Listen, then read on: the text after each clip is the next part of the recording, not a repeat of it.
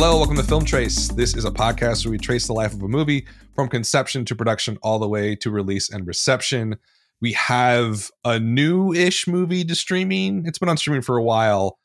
Chris, this is your choice. So I'm going to have you introduce this because you need to take credit and blame for this. It's mostly blame, let's be honest. I don't know why I do this to myself, but I don't know. In some ways, I'm glad we're revisiting it. In some ways, I definitely already regret it. It's V for Vendetta, the 2005 Wachowski scripted, but James McTeague directed. And we'll talk about why that name doesn't sound familiar to anybody in just a moment. But it's obviously pretty seminal adaptation, for better or worse, of the Alan Moore graphic novel. And it came out probably at the height. I don't know. When did the Watchmen movie come out? That was a few years later? Yeah, I want to say like 2009, if I had to guess. I'll look it up. But I feel like the mid 2000s, it's like everybody discovered Alan Moore, the author of probably those two titles in particular, but also like several runs of other big comic book titles, and was just kind of seen as kind of the godfather of like smart comics. And this was kind of exactly in our wheelhouse as young 20-somethings, fresh out of college, kind of grappling with the existence of being in a capitalist society and trying to pull our weight in it for the first time, but also feeling a lot of resistance against it. And also it just has a lot of that macho appeal of I don't know, pop anarchism, if you would. Okay, so why did I pick it? Those are all the reasons. Why shouldn't I have picked it? It's a mess. Especially for those of us, like I think both Dan and myself, right, that devoured both this original graphic novel as well as the Watchmen graphic novel, probably around this time period, right? Yeah, I think I read Watchmen right when this movie came out, maybe, and then I read this graphic novel maybe a couple years later. Mm-hmm. I love them both. I think Alan Moore is an absolute genius. I'm in his demo. Like I am his demo. Like I am the guy. It's V for Vendetta when it came out. What was your reaction when it came out? Because that's always important to how that changes. Yes. Because when this came out, I was like, oh, hey, this is like really exciting and interesting and good, and I enjoyed it. Did you have a similar reaction like that when this came out in 2005? Mine was more muted. I probably had read the graphic novel the year before, or maybe that year even. I read it in Watchmen back to back, got them both from the library. And I definitely felt disappointed upon my first watch. And, I was still, in my early 20s. Actually, I think I was I was like 21 when this movie came out. And so I was really excited about it because of because of Natalie Portman. I thought that was a really perfect casting as Evie. Wait, why? I was pretty obsessed for probably a good time in my late teens, why are you 20s. obsessed with Natalie Portman? Is this like... Wait, the year before, don't forget the year before she was in Garden State. That's probably why. Yeah. But that was also a huge disappointment to me too. So I don't really know. Talk about disappointment. Who's going to fall in that grenade and choose that one? It's our destiny. That'll be our series finale. The series finale is Garden State. Oh God. But I don't know. I wanted it to be so good, but I almost immediately forgot it. And rewatching it last night for the first time since it was in the theaters, it all came flooding back to me why it was such a forgettable adaptation of such a important story. Yeah, like I rewatched it this last weekend, I think, and I was blown away by how much I just absolutely hated it. We'll go into why and stuff like that, but like I think one of the things that I think is a little bit misleading about the movie is that if you go into it thinking, oh, I know Alan Moore, I really got Alan Moore like after this. Like I read all the early Swamp Thing stuff and it's like so good, yes. but so unique and interesting and just like filled with edge, right? Like everything he does is he do like a random plot and it just feels vital for some reason because the way he writes it and sort of engages intellectually with the reader. You bring that baggage to this movie and you go into it and I'm looking at like the producers and all that kind of stuff. And then you realize, oh, this is like a big blockbuster film. Right. This is not an indie movie. This is not like left of the dial type film, right? It's from these people who've produced like what? Die Hard, Predator, Weird Science, Lethal Weapon, The Warriors. I'm looking at all this Joel Silver and Silver Pictures when I'm going through. Right. Executive Decision, Assassins, Demolition Man, and then like Swordfish in 2001. That's amazing. And so you see that, and then if I saw that context, I'd be like, this is the guy who produced it from this Silver Pictures. I'd be like, oh. Like it makes so much more sense when you realize who's actually making this film. Mm-hmm, mm-hmm. And it just comes across, I don't know, it just comes across as just this very limp, extraordinarily boring film for a subject matter that I was super into. And to some degree, I'm very still into political theory and stuff like that. So you would think that I would still be able to get something out of this movie, even if it was kind of a fish on dry land type situation. And there's nothing. I just get nothing out of it. Mm-hmm. Did you get, I mean, that's the weird thing too, when you think about it, like in terms of who's directing this and who's producing this. When you first watched this, did you think, hey, this is a big blockbuster? And I think that was probably something I was not as keen about when I was 21. There was definitely a distinction between like movies you saw at the art house cinema versus movies you saw at the multiplex. And it was clear that this was a multiplex movie, but it still felt like, especially with it being written by the Wachowskis, and even though the Matrix sequels were definitely disappointments as well, coming right before this one, there was still... Talk about making sense. Yeah.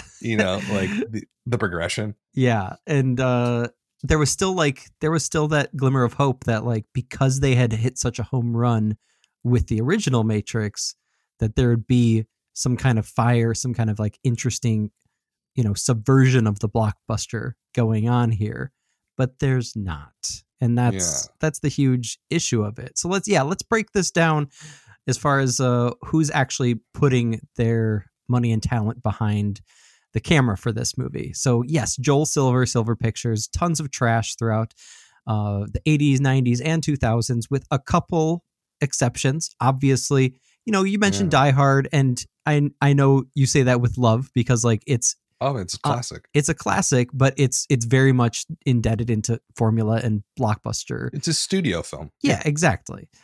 Same thing with House of Wax.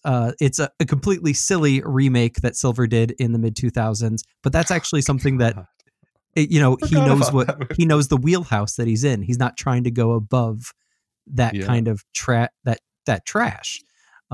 And so when he's trying to do something like this, it's obscene. So then the other producer that is important to mention here is Grant Hill, who's putting his money up behind Silver and the Wachowskis. And he was kind of I feel like the main reason why there was a good balance between kind of Wachowski's completely off the wall idea of the Matrix universe, but then packaging it so that it became like this touchstone blockbuster in the late 90s, because he was also the guy that adapted The Crow in 94 with Alex Proyas and Brandon Lee. And he was also a major force behind Titanic, Thin Red Line, Ghost in the Darkness, 96 movie that does not stand the test of time, but was trying to do something different, right? Yeah. In the terms of blockbusters. And so it just felt like they were hoping that just by combining the right talent and putting enough money behind it, that it would, light the match, so to speak, that movies like The Crow and The Matrix did. But it just It just doesn't. And I have to say that I was honestly surprised when I picked this movie. I did not realize that the Wachowskis are not the ones actually behind the camera, so to speak. The old switcheroo. Huh? Who directed this thing? James McTeague. Who is this guy? He's got an interesting kind of he kind of fell upwards, I think is the term that some people use for these kind of no-name white men that manage to get success in Hollywood with little to no creativity or raw talent. He was a PA in Australia for a number of years, and then he got his hooks into the Hollywood system by directing this really huge cheese fest action movie called No Escape, starring Ray Liotta. You'll recognize the cover of it. It was, it was that movie that was never rented, but always on the shelf at Blockbuster. He also was second assistant director on Street Fighter, then landed another second assistant directing gig on Alex Proyas's Dark City. So there's that Grant Hill connection once again. He's starting to make contacts. And then eventually he got that same second AD position on The Matrix. But through sheer luck, he was promoted to first AD when the original first AD dropped out. And so then that begins his relationship with the Wachowski sisters. And the rest is history. He got the attention of George Lucas, who then hired him to be first AD on episode 2, Attack of the Clones, arguably the worst movie, even including Rise of Skywalker.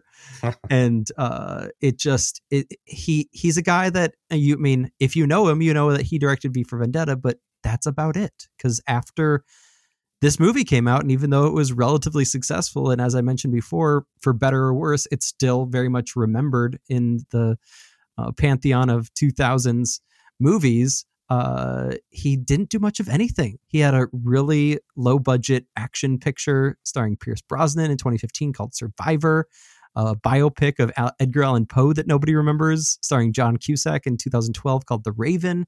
And then he had a very slight success with a movie Breaking In a couple years ago, which I don't remember, but apparently made triple its production budget, starring Gabrielle Union. And so that's the thing. He's not trying very hard at all in this. And if he is, it just seemed to be like a network decision. Wachowskis were too busy, or just, wanted somebody to take their script and run with it. Maybe they saw the writing on the wall with the way Alan Moore was reacting to Hollywood's treatment of both Watchmen and V for Vendetta going through the industry at this time. I don't know. Why do you think they went with a very unproven name for such an important title? I feel like there's obviously like a very sort of close relationship with they have with McTeague, and I think that essentially they just wanted. What were they doing at this time? Right? What did they do after Speed Racer? Right? Yep. So they were probably producing and doing pre-production on Speed Racer. It does seem kind of weird that they didn't follow through on this movie. They rewrote the script for it. The original script that this was started with, they basically rewrote the entire thing, making their version much closer to the graphic novel. But then when you actually watch the movie, it feels like it's not even remotely close to the graphic novel. Yeah. So I don't know if that happened. I don't know. I think maybe they're trying to do a guy a favor. I think they just probably got super close and wanted to give him a breakout thing to do. It is a really big movie to give somebody a shot on. Mm-hmm. It's also a very difficult film. Filming something like V for Vendetta, if you've read the graphic novel, I think you'd be like, no thanks. It's really intricate. There's a lot of moral gray area throughout the entire thing, especially for the protagonist. How is that going to translate over to our film? That's quite a hefty feat to lay at somebody's feet to sort of do this as their first real big film. That's honestly, when thinking back to the Wildline podcast and whenever do the postmortems, right? You can see it right here. I'm sure the script that the Wachowskis put together was pretty good, right? But this director, just unproven. And when you watch the film, the direction is not good at all. It's just not good. And the scenes and the sets that they have, it feels, for some reason, I watched it and I was like, this feels so freaking dated. Yeah. Like it feels like it's 15 years ago, and that's not, yesterday, but it felt like it could have been shot in like the late 90s. It almost felt like it was 1998 Right. when you were watching it. I was like, it doesn't fly off the screen at all. Which is super unfortunate because I think the graphic novel has a lot to say, and this movie's trying to say a lot of that, but just can't get it through because the director's too green. And I think that it's just comes across as very, very messy. I think, trying to create their vision here in his hands just does not work. It doesn't translate. And to me, that seems like it just became a problem over and over and over again in this movie, where there's something unique, something raw, something full of energy that he just cannot get on screen for whatever reason. It feels very I don't know. thin. I mean, what was that? If I was saying it feels very thin, like you're taking something so huge with so many ideas and you're like making the I don't know, it feels like Teenagers with a Green Screen in a Garage rendition of it. I was just so astounded, and that's one of kind of the key things that I picked up when researching the production of this movie is there's absolute zero on location shooting in this movie. There's maybe a couple stages, right? Right, except for like those. I was trying to guess it while watching the film again last night, and I mean the only thing that I can tell that was like a true outdoor shot was probably like the crowds of Guy Fawkes masks in the climax, and like the kind of when Stephen Ray's inspector character is imagining what is going to happen the next day on Guy Fawkes Day, and there's some like clear outdoor shots of people in Guy Fawkes masks riding bikes, and the imagined shooting of the young girl and that kind of thing. But other than those like very specific and kind of outlier scenes that happen so much later in the movie, it feels so interior and not just like, not even like good interiors. Like I'm not sure what production designer was on this. I didn't go that far into my research, but it feels absolutely like they just sat in those sound stages and like worked on the lines to death. This very much feels like a movie where they just overworked the dialogue so much, especially with like all the interactions between Portman and Weaving, that they completely forgot about the look of the movie, which is so sad because that's kind of the point of a graphic novel. And, say what you will about Zack Snyder's attempt at adapting Watchmen. I mean, he has a look, and he puts a lot of elbow grease into it. It's not the elbow grease that I would agree with, but he at least it showed that he was caring about the scenes that he was putting on the screen, even if the whole thing was kind of also a train wreck in other ways. I'm curious what you thought. I was looking at specifically the concept, because I feel like I was super into this book and Watchmen around this time period, but I didn't get super deep into really understanding a lot about UK culture and politics.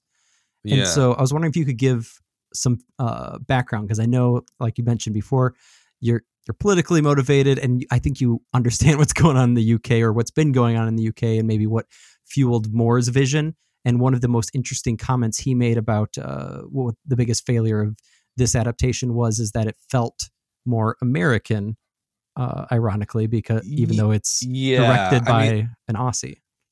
You got to remember, like, so when this was written, it was, a direct sort of reaction to Margaret Thatcher's UK.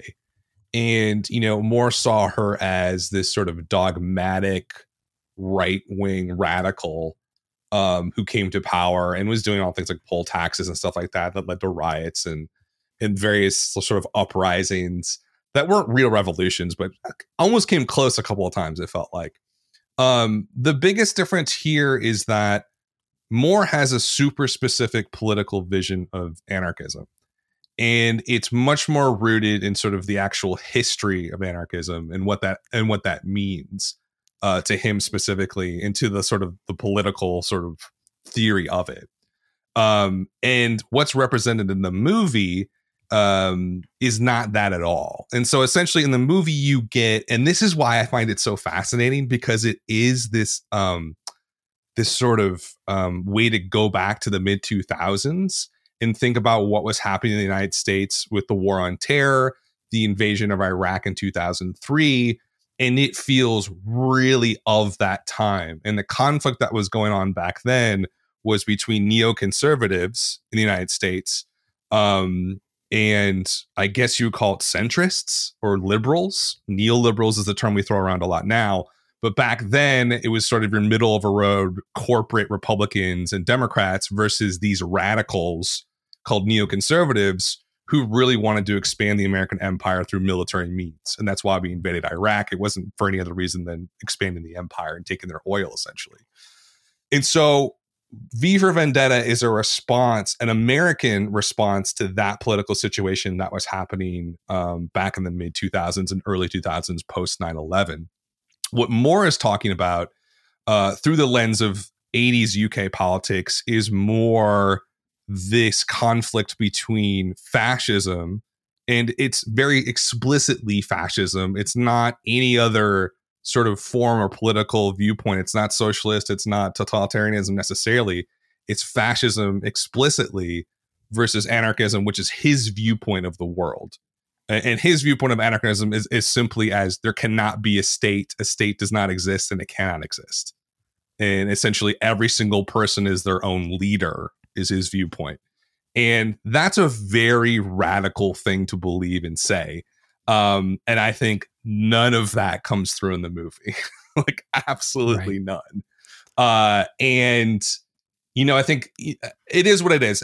What blows my mind about this movie, and like if you're interested, you see this movie and you have not read the graphic novel, read the graphic novel, because it is so much more of a rewarding experience about these ideas about fascism versus anarchism. And sure, you can filter it through your own experiences in the United States and what we've been going through, but it is a very specific response to what was going on in Moore's life and, you know, Margaret Thatcher's UK. But it's almost, when you read it, it feels more like a philosophy paper almost, like in how he's expressing these different viewpoints, right? And I think the biggest difference, if we just had to throw out like how is this different than the graphic novel, is that there is a good versus evil in the movie that does not exist at all. And I mean at all in the graphic novel. Like Alan Moore is just not going to write a story where there's good guys and bad guys. It's not going to happen. And I think when you watch the movie, that's the entire point of the movie. And so it's almost like you can call it an adaptation, but like, I think realistically, it's just kind of an empty adaptation because it misses basically the entire point of the graphic novel in a variety of ways. I don't know. Did you kind of feel that way? I mean, I have a very strong opinion about it, obviously. But yeah, I mean, I think the thing that I noticed this time around is that you're right that it's an empty adaptation. There's kernels here and there, though, right? It's like you hear those nuggets, and like it's almost like if you've read the graphic novel, and I haven't read it in years, but even if you haven't read it in years, you can almost tell like which pieces are like lifted directly from you can. V's eloquent prose and which is just like ridiculousness and nonsense and vagaries put together to fit that good versus evil mold. And it's almost interesting because like the first act of the movie in my rewatch, and they were, you know, using some hard-hitting words. First of all, I did want to make sure to mention that, you know, despite the movie it being a mess, it is interesting watching it in 2020 America's Trump's America. America's Trump. That too. Because there are a lot of fascinating cross references, but those also exist in the original text. So like Dan said, I'd also agree. Like just go right for the graphic novel, or if you've been spoiled by the movie already, that's okay. You can still get a rewarding experience reading it. But like in that first act, there are some like key terms thrown around, like terrorist, like and so like it's peppered with those things where it's like almost like you get like this. I almost got like those little tingles where it's like, oh wait, is there something I missed in my like early 20s watch? But then it's just like never followed through on, right? And they keep coming back to V as a hero and Evie as, his protege, and there's really no follow through in the sense that it's politically comparable to what Moore was trying to get through, but also it's not even comparable to any kind of, I think, American viewpoint either, because that's a good point. It feels all jumbled in terms of like, who was there during the 2000s trying to, go against the tyranny of the neocons. Nobody. And like, it is interesting looking back at it for the first time after we've seen, groups like Occupy and Anonymous take on the Guy Fawkes mask as its own symbol, and also kind of seeing the lack of follow through in both of those groups in American culture and society. It's apt, and sadly so. Yeah, I mean, it is. I'm obviously very hard in the film, but like, if you viewed it outside of, if I did not know about Alan Moore, and I didn't know about the graphic novel, and I didn't know about his other stuff that he wrote, and I saw this, I'd be like, oh, this is like kind of an interesting dystopian sort of movie. There's a lot of it here that I think the acting is pretty good for the most part. Like, I don't really have a lot of problem with the acting.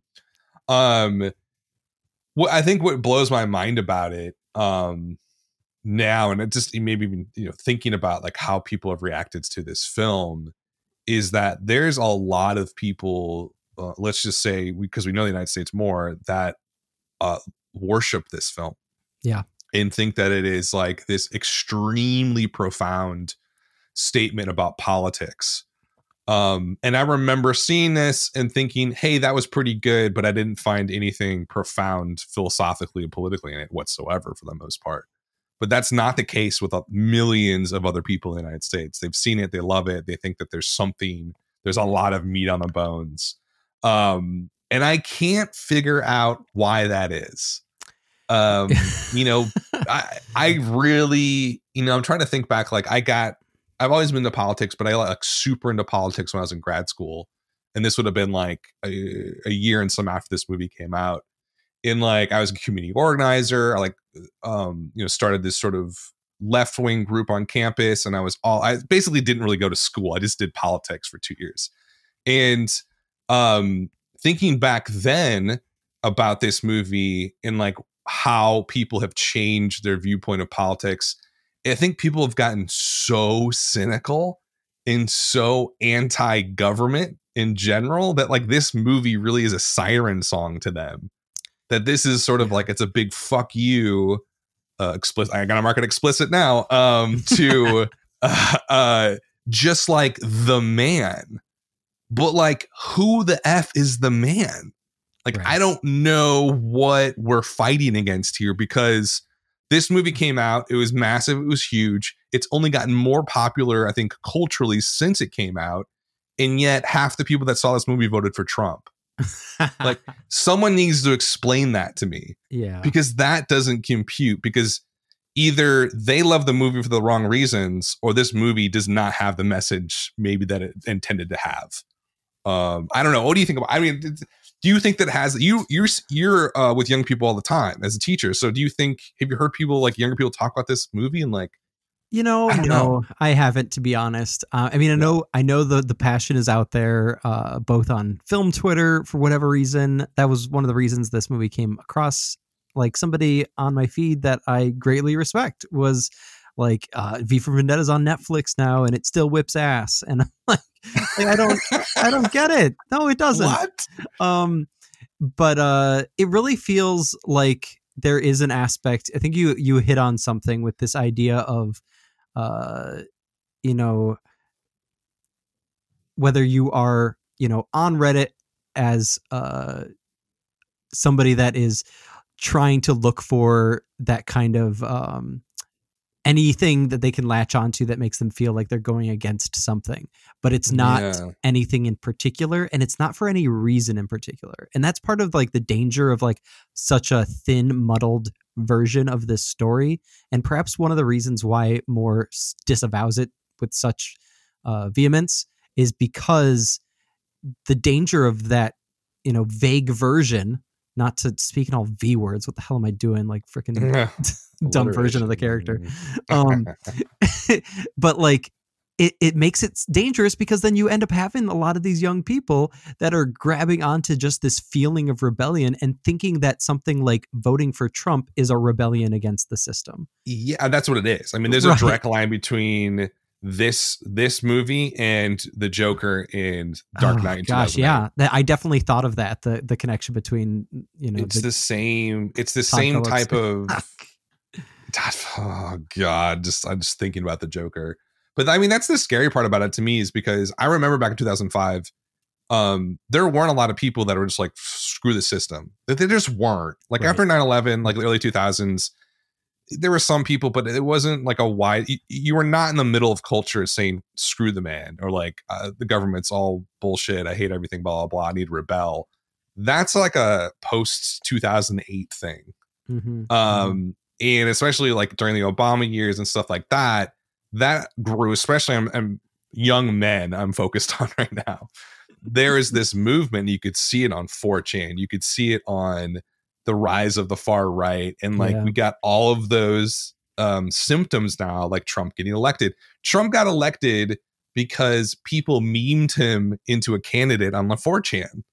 And it's the same people that would love this movie. Right. And you're sort of like, how did that message about, it's an anti-fascist film at the end of the day, or a graphic novel at least. And I think it's also an anti-fascist movie.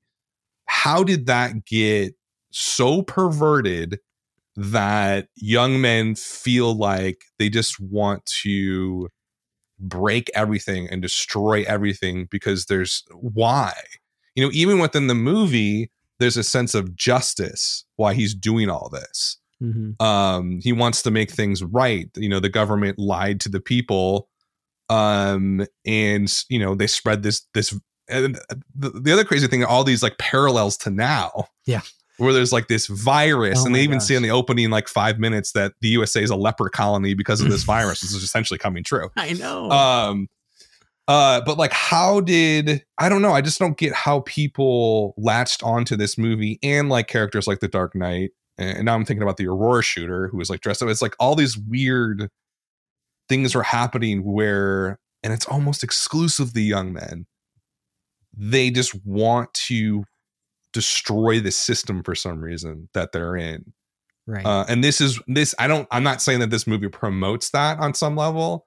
I'm just saying that like a lot of people took that sort of the vibe of the movie and its message and perverted it towards this extremely anti-social philosophy that they have. And I don't even understand it, but like, I think that's weird. That's like that's how I view this movie, from these weird lenses, because on the one hand, yeah, it's kind of a flaccid, boring movie, but on the other hand, it's really culturally important. Right. And it's like a touchstone for a lot of people, as like, this is about rebellion. This is about fighting a totalitarian country or whatever. But like how that translates into supporting like, or being like a boogaloo boy or whatever. Like, I don't like, I don't get it. I just don't get it. It's, but it's, I mean, you mentioned the acting earlier, and I think there's a thread here that maybe needs to be put at front and center. And you know, whether, okay. So first off, like you mentioned, the acting overall, not bad. I think one of the issues here that adds to like the muddledness of the message of the film is that you have a character that's faceless. And yes, that's the whole point of it. But I mean, one of the distinct challenges of adapting a story where, you know, visually on the page in black and white, it works. You've got so much inner monologue and so much backstory and philosophy embedded in the text that you don't need to really have that face. And yet, like, especially because they like put him as a portray him as a martyr at the end of it all. Spoiler alert for the 15-year-old movie. You have this intense like lack of connection that's able to be made. Like, I do think, you know, as horribly as they treated her character in this adaptation, that Portman is doing so much of the heavy lifting here. Oh, and Hugo Weaving is basically just a Shakespearean accent, and he's trying his best behind a mask. Fun factoid is that James Purefoy was originally V, and he's actually still V in some of the scenes in the final cut of the film, but he just couldn't handle being behind that mask, and especially because they weren't quite sure about how to mic him versus dub in all the audio. Once Purefoy finally dropped out and Weaving came in, they decided to just dub it all. And you know, it's not like you can tell, but it definitely, like, something feels off in a lot of those scenes, especially because Portman is like acting so much to the point of, you could maybe make the argument that she's overacting, especially after she shaves her hair in the second half of the film. Oh my God. There's just like this, you mentioned that it's an empty script, and there's also like this emptiness in the performance, plus the emptiness of the production design. And it just feels like this blank slate that can easily be this template for a lot of these angry young, usually that's a white really men. good point, actually. That's a super good point, because I mean, ultimately it is this sort of like, hey, it's a rebellion, and like, sure, it's against this quote unquote fascist whatever, but you can label anything fascist. I mean, like, look at American politics today. Like, someone would label me a fascist. I'm like, what are you talking? Like, that makes no sense. But like, that's just sort of the mentality of like, yeah, exactly. Right. Exactly. Perfect. And it's, I don't know. It's, I think it's a really good point. And it kind of reminds me, as you were talking about that, it reminded me a lot of Fight Club, and how that movie, and that book had a very specific message to it, that when the movie hit and Fincher did it, the movie's amazing. It's such a visual, one of the most visually like awesome films of the 90s. And it had, I think I got a very sort of specific message from it, but that message was totally different than the guys who like hang out in gyms and watch that movie and love it. Right. You know what I mean? Like, it's just like a very different viewpoint of that. And whereas that movie, I think, was visually way beyond this, there was a blank slate feeling to it, where it didn't really criticize things, or didn't really take a bold stance in one direction or the other about what was happening. It can be kind of dangerous. I mean, art is dangerous at the end of the day. Like, if you don't, and once you create it, it's out there in the open, and you don't control how people are going to see it.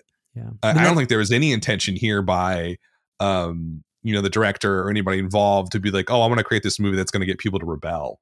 Right. I thought, I mean, they probably just wanted to, like, honestly, just want to make money. Like, they wanted, and it did make money, right? It made like what, $113 million worldwide back in 2005. Probably almost 4 times Exit's production budget. So it did do quite well. And the critics seem to like it, like 73% Rotten Tomatoes, only 61% top critics though, which is not fantastic. But that RT score, the audience score, 90%. Yeah. And then even more surprising, the Letterboxd score, 76%. They almost put it as like a god tier film. Right. Or 76 out of 100, I should say. IMDb, 82. You almost never see an 8 score on IMDb. Nope. Cinema score is okay to B+. I don't know. There's just like, and there's that divide. I don't know. I mean, at the end of the day, this is going to sound terrible, but I'm going to say it. Do it. Critics, right? They're educated about film, and in general, they probably are pretty like intellectual people.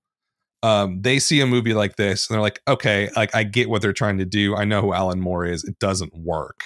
Like, it just doesn't work. And you can see that in some of the negative reviews. The masses who go and see this, they took like poli-sci 101 in college and that was it. And like, that's their interest in politics or political theory in general. And they see this, they're going to see it through a completely different lens than someone who studies film and all this sort of stuff. And so that's where you're going to get that like Grand Canyon between what some of the critics are thinking and what the masses are thinking. And that distance, I think, has only gotten wider. I think if we went out and interviewed people about this movie, like if I walked out on my street now in St. Louis and picked out a guy who was like, let's say like 30, mid 30s, 30 something. And you asked him about it, he was like, oh yeah, I love that movie. It's fucking great. And like, it's one of those films that it does just enough to entertain people and gives them that blockbuster sort of feeling, that grandiosity on screen. But it's a mile wide, but like a centimeter deep. Right. And there's just nothing to hold on to there. Yeah. Case in point, I mean, first of all, the guy that you imagined on your street, I mean, the first thing that popped in my mind is like you stop him and then he goes back to his office as a hedge fund manager. I mean, you make a very good point that this is clearly like just literally capitalizing on the concept of rebellion rather than actually taking it seriously and putting too much care into bringing it to the screen with fidelity. And maybe that's going back to our question of like why the Wachowskis pass on directing. Maybe they knew, maybe, with their work doing the Matrix trilogy, that they saw the writing on the wall in that respect and were like, there's no way that this can be done the way we want it to. So let's throw a bone to our buddy James and let him deal with Warner Brothers trying to adapt Alan Moore successfully. I don't know. But going back to what I was about to say, case in point, Ebert, this is kind of this is like the high point, I think, of Ebert in the mid 2000s, kind of giving a good review to everything. Kind of, he's been happily married for almost a decade at that point, and he's just kind of riding high and doesn't have Siskel around anymore to argue with. But he wrote, I have not read the original works, do not know what has been changed or gone missing, but found an audacious confusion of ideas in V for Vendetta and enjoyed their manic disorganization. I think that's pretty emblematic, probably, of, like you mentioned, Dan, of the average person that enjoyed the film. It's just like, the amount of bloodshed in the final knife fight, the general vitriolic feelings of the characters against a bigger force that feels insurmountable, but then manages to find a way to take it down. By the way, just like the side character work in here, I was really just like reminded of how disappointing the attempts at bringing to life Evie's boss and which is Stephen Fry. Like, he's trying as best as he can, but he only gets like a few scenes to do anything with it. John Hurt as the High Chancellor, and it's just like yelling at the screen, like a wink, wink, nudge, nudge to his original role as Winston in the also disappointing adaptation of 1984. Yeah, I forgot about that. I forgot he. Yeah, but so like it's just like you not thinking too hard. Like, oh yeah, there's stuff going on, and it makes me feel something, and not worrying too much about the details. Similarly, Claudia Pugh of USA Today was one of the only other kind of solid positive reviews of the time. She wrote, the multi-layered film can be appreciated strictly as an action thriller or for its deeper message about personal responsibility, political oppression, and revolutionary change. One powerful theme centers on the notion that ideas live forever, their power undiminished, even as those who espouse them die. I thought it was very delightfully ironic that she points that one powerful theme out, but then fails to make any kind of point about actual messages regarding personal responsibility, oppression, or change that the movie attempts to put forth, because it doesn't really try very hard. There's nothing really there other than that main mantra of, people die, but ideas live on, which isn't that profound and is only one, fingernail deep of what Moore was trying to do in the original work. Yeah, no, totally. And I think one of the things, I was sort of watching an interview with Alan Moore about this today. And one of the things I forgot about the graphic novel is that in the graphic novel, he depicts the Norse Fire, this fascist party. Mm-hmm. He goes into like in-depth background of who these people are, and they're normal people. Yeah. They're not villains. They're not like caricatures of evil. They're just normal people who get swept up in this thing. And there's a whole other backstory that happened in the graphic novel that's not part of the movie that makes it a lot more believable that a fascist government would rise up like that. But I think that's a huge missing part of this film, is that in doing the good versus evil thing, you make evil this other, which it's not. Right? It's not this other thing. It can literally happen. It can happen here, right? We've seen it almost happen here in the last 4 years. And it's normal people. And it kind of reminds me a lot of like people that I know who are Trumpers who like 5 years ago, never in a million years would I'd say they would support somebody that basically wanted to overthrow the US government. Right. I would never in a million years. These are like bankers. These are lawyers. These are people who are highly intellectual, who are probably better than me in school, make way more money than I do. But in the space of 4 years, they have become, unfortunately, supporters of a fascist. And that, I mean, we've seen it real time happen. And I think where this movie gets it so wrong, and a lot of the sort of negative reviews kind of say, you know, it's, it just does not capture the political reality of what can happen when a group of people decides that other people shouldn't exist.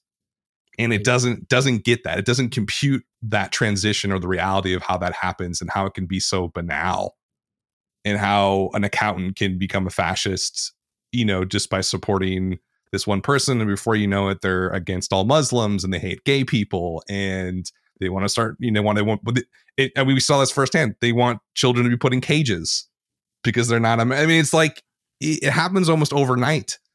And it's normal people that do it. And this movie completely misses that point. It's like, if you want to see the fascist, look in the mirror. Like, it's there. And I think that's one of the things that this film just does not understand whatsoever. And it's one of the reasons why, you know, the negative reviews, like posturing radical chic, V for Vendetta is not a movie of ideas so much it is an idea mall. Or like a piece of, this is the one he chose, a piece of pulp claptrap, has no insights whatsoever into totalitarian psychology. It doesn't. No. None. There's nothing here in this movie that is insightful about why a government like that would happen, or why a group of people would do that. It's uniquely frustrating because John Hurt was a good choice for that role, except they just didn't like, he's such a great actor. He could be the kind of like meek dude that would then rise to that level, but we only see the post fascism, like you see the Darth Vader. Exactly. You don't see, you know, the prequels, which I love. It's rehabilitated. You don't see Return of the Sith? What's the third prequel called? Revenge of the Sith. Genius. That movie's genius. I love that movie. It's the best one of the prequels. For sure. Absolutely. And also came out, did they come out the same year as this? Yeah. Well, yeah. Why didn't we do that one? No, I'm just kidding. But in any event, okay, I think I've ranted enough about politics on this movie. Any closing thoughts about this thing? I have some Letterboxd user stuff. Yeah, I think you should read. These are great. Read a couple of them at least. As a radical socialist college student, it's illegal for me not to give this a good review. Which I think is very true. I think, and one of the things I said to you when we were doing this, when I was watching it, I was like, I feel like I'm both at a Trump rally and a Bernie Sanders rally, because V for Vendetta is the Venn diagram in the middle. It's the little middle part, where people who vote for Trump and people who vote for Bernie Sanders are on the same world, because it's all about what? Fucking the system, destroying whatever institution you want to destroy for whatever reason, I guess. Clearly I've become a neoliberal in my older age. Institutions must stand. In any event, incredibly well structured, impeccably paced. That's all wrong. So this Letterboxd user is wrong. V for Vendetta aims to be a blockbuster for the thinking man. Instead, it ends up a blockbuster for the man who thinks he's the thinking man. That's perfect. Yeah. That's like the perfect summary of this movie. Yeah. Man, I'm angry that I had to watch this movie. Well, I'm glad that you came to your senses, because next week we're hopefully going to watch one of the best reviewed movies of the year. Well, we are going to watch one of the best reviewed movies of the year. Whether we will, I was going to pick like Hillbilly Elegy, right? Just to get you back for this movie, and I just watched the first half hour of that movie tonight, and I thank God that I changed my mind. We're going to do Brandon Cronenberg's, that is the son of body horror master David Cronenberg, his first film that he wrote and directed, Possessor. Science fiction psychological horror film. That's a mouthful. It's now available on VOD.